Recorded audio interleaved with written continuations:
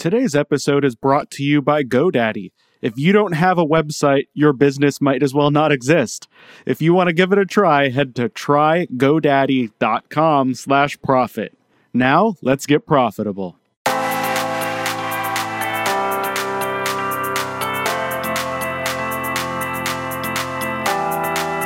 This is the Personal Profitability Podcast with Eric Rosenberg.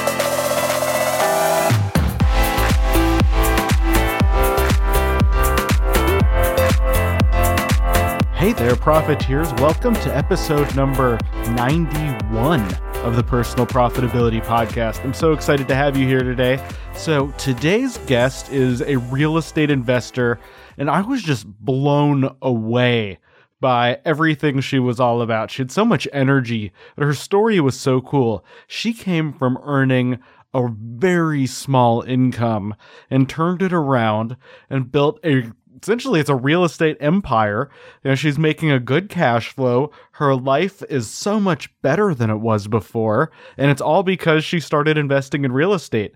And she started from pretty humble beginnings with that. She didn't, go get a fancy, graduate degree on real estate or anything like that. She figured it out as she went. She just started with a basic course. And if she were going to start again today, she probably wouldn't have even taken that same kind of course. She wouldn't have needed to, because she knows she could learn so much of this online. But she started with one of those courses out there that, you swipe the credit card, they sell you the book and everything and the lessons. And but she really took that knowledge to heart, and that's what started her on her path to real estate riches, essentially. So I'm gonna just stop talking now and turn it over to her. We'll get going with Whitney Nicely right after this. I registered my first domain ever on March 29th, 2007. More than 10 years ago, I signed up for my GoDaddy account, and in the years since, I have registered dozens of domains with GoDaddy. If you are an individual who wants to succeed in your own personal life, or a business who wants to grow, you need a website. There's no ifs, ands, or buts about it. And to get a good website, you need a good domain and even hosting. If you want to get your website going with very few technical skills, head to trygodaddy.com/profit to give it a try. That's trygodaddy.com/profit. All right, ladies and gentlemen, I am here with Whitney Nicely. So Whitney, are you ready to get profitable? Absolutely. Awesome. So you are in Tennessee and you are in real estate, but I understand you are not always in real estate. You used to have the regular 9-to-5 day job, as so many people do, and real estate started out on the side, but now you are a big time investor with a bunch of assets and properties. So how did you get started in the real estate world? My mom was a real estate investor and her dad was an investor. And so they kind of learned as they went. They didn't have any formal training or anything. So I started asking my mom a bunch of questions, and I was watching her deposit the rent checks one day. And I was like, wait a second, why don't I have any money that just comes to me automatically every month? And she was like, well, you have to buy something first. And, normally we would think this would be a good learning time for my mom to sit me down and explain cash flow and, talk about Robert Kiyosaki and, how things work and this and that and the other. No, she just said, go figure it out. So I did. That's one way to get you on the right track. Absolutely. I mean, it was sink or swim, honey. And that's how she learned. So, and she didn't really have any formal strategies or plans or anything like that to teach me. So I started going out and I started buying land. Actually, when I got started, I bought land for $500, $1,000, $1,500, and then I rented it back out or I sold it. And was that all more or less in your local area? Yeah, it was all in East Tennessee. Yes. So here, where I live in Southern California, I don't know if I could get a square foot for $500 or $1,000.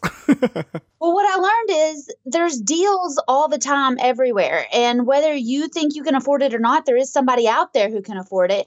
And the best way to get started is just to put yourself in the middle. So they have to go through you and you get paid so they can get what they want. That's a good way to do it. So that's what I started doing when I got into houses. I would go out and get contracts on houses to buy them, and I would get where in the contract where I could assign my contract to somebody else and get an assignment fee.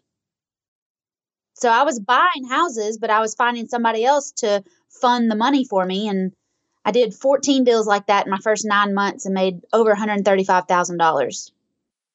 Whoa. And so that, I'm guessing, was a nice pay raise from your day job. I was making $2,000 a month. Wow. So from $2,000 a month, like $24,000 a year, to $130,000 in under a year. Yeah. That is so cool. In my first deal, I got a check for $15,000, and it was, almost as much as I made in a whole year. So needless to say, I mean, aside from the lifestyle of being your own boss now, the income you've made in real estate really changed your life, or it could have had the opportunity to change your life if you choose to. It changed my life. It changed my mom's life. It changed my boyfriend at the time. He's my husband now. It changed his life. It opened all of our eyes up to this whole other world of real estate that I had a license, but I didn't ever use it. And I wasn't working the regular real estate route, and I didn't have any terrible tenants calling me at night. I was making money hand over fist without actually owning anything. I did the Uber or the Airbnb route. So I mean, you were essentially, it was like a short-term broker. Like you'd buy Exactly. it and hold it like a car dealership kind of for real estate. It was the definition of what a real estate broker should do, but that they don't do. That's what what a broker, like a lot of people don't realize when you talk about like stockbrokers and commodity brokers that they actually own the item. And in real estate, as you just said, it often seems like more like they're handling the transaction, but the true definition of broker is they buy it and then they sell it like a car broker. And I came from a trucking industry. We had brokers that would broker our loads for us. I knew what a broker was. And still to this day, real estate brokers are adult babysitters. They are not brokers. I love that. So what do you still run that type of a business where you're buying and selling? Or now have you shifted to a point where you're owning and holding and building a bigger portfolio? Absolutely. So I did that the first year, and that was, fun. And then I started keeping the properties. The next year I did almost 30 deals, I think. And I managed to keep probably 17 or 18 of them. I've bought and sold some different ones now, but in the first year, I only kept 2 of the houses that I bought. In the second year, I only sold 2. I love this. So what was the average property size for the properties you were working on in those early years? 3-bedroom, 2-bath, sometimes a 2-bedroom, 1-bath, sometimes a 4-bedroom, 3-bath. It just depended. And in Knoxville, our median home price was about $150 at the time. And I hovered in between 100 and 150. I did have one $225,000 house, and it was a pain in the neck because it was so far out of regular in the market. And I know in your market, you can't buy a bathroom for $225. Oh yeah, I was actually was with someone from the Chamber of Commerce yesterday, and we were talking about how in the air quotes poor side of town, houses are about $500,000. Yeah, I don't know how they do it. I'm always blown away how some people do it and make it. It's tough, but $100,000. But even at that, when you were making the $2,000 a month, it's tough to get from $2,000 a month to a point where you can jump in to $100,000 or $150,000 home right away. So what in the middle did you make all that through the brokering, or yes. Where did you get your assets in the beginning? Was it really just scraping those $500 and $1,000 ones together and hustling through? No, I did some land deals, and then I bought a house and I bought another house, and I went flat broke. And so I didn't have any money to spend, and it didn't matter what price I could buy a house for. I didn't have anything to buy it with, and I didn't have the credit or the job history to get a mortgage, but I had seen other people doing these deals and not using their money, not using banks, not using their credit. And so I put myself through school and then the School of Hard Knocks to figure out what they were doing and how they were doing it. And that's when I got into $100,000 houses in, like 2 months. I went from nothing to $100,000 houses in 2 months. And I went from making $2,000 a month to making about $10,000 a month. And then in the next year, I went from hustling for $10,000 to having $10,000 passive. And if I hustled, I was making $20,000 a month. That sounds great. And there's just not many jobs you can go from $2,000 to $20,000 in less than 2 years. Oh, no. Yeah. So can we get into the details a little more? So when let's say let's say you didn't have any money, didn't have any assets, you were starting from scratch, but you have the knowledge you have today. What would you do to find your first property, and what does the financing look like as you put the deal together? I don't really do any financing. The most, I don't know the word. The best financing that you can get is owner financing. So you find houses that are free and clear. There's not a mortgage on them. There's not a lien on them. And even in California, there are houses that are free and clear. And when you find those, you talk to those sellers and you let them finance the property for you. So even today, I don't call banks. I don't get mortgages. I don't have any of those people in my phone because I don't need them. I let the sellers do their own financing, which keeps the money in the seller's pocket and keeps the banks out of my business. That's great. And what are your criteria like when you're trying to find the properties? I have 3 deal breakers. I will not look at anything that is on the MLS, so nothing that's listed, nothing that has an agent involved with it. The second rule is that I won't deal with anything that's behind on payments. So if you even utter the F word, foreclosure, I will not talk to you. I'm not your person. I don't want to deal with it. And the third deal breaker I have is that I don't want anybody living in the house. I want them to be empty. So if I can find a person that has an empty house that they have free and clear, or they have an empty house that they're making payments on and they're not behind on it yet, I will work with those sellers all day, every day, and twice on Sundays. And there's tons of those people out there. And how do you find them if they're not on the MLS? Are you going door to door? What does that process look like? No, that's a hard. Yeah, I didn't figure you were.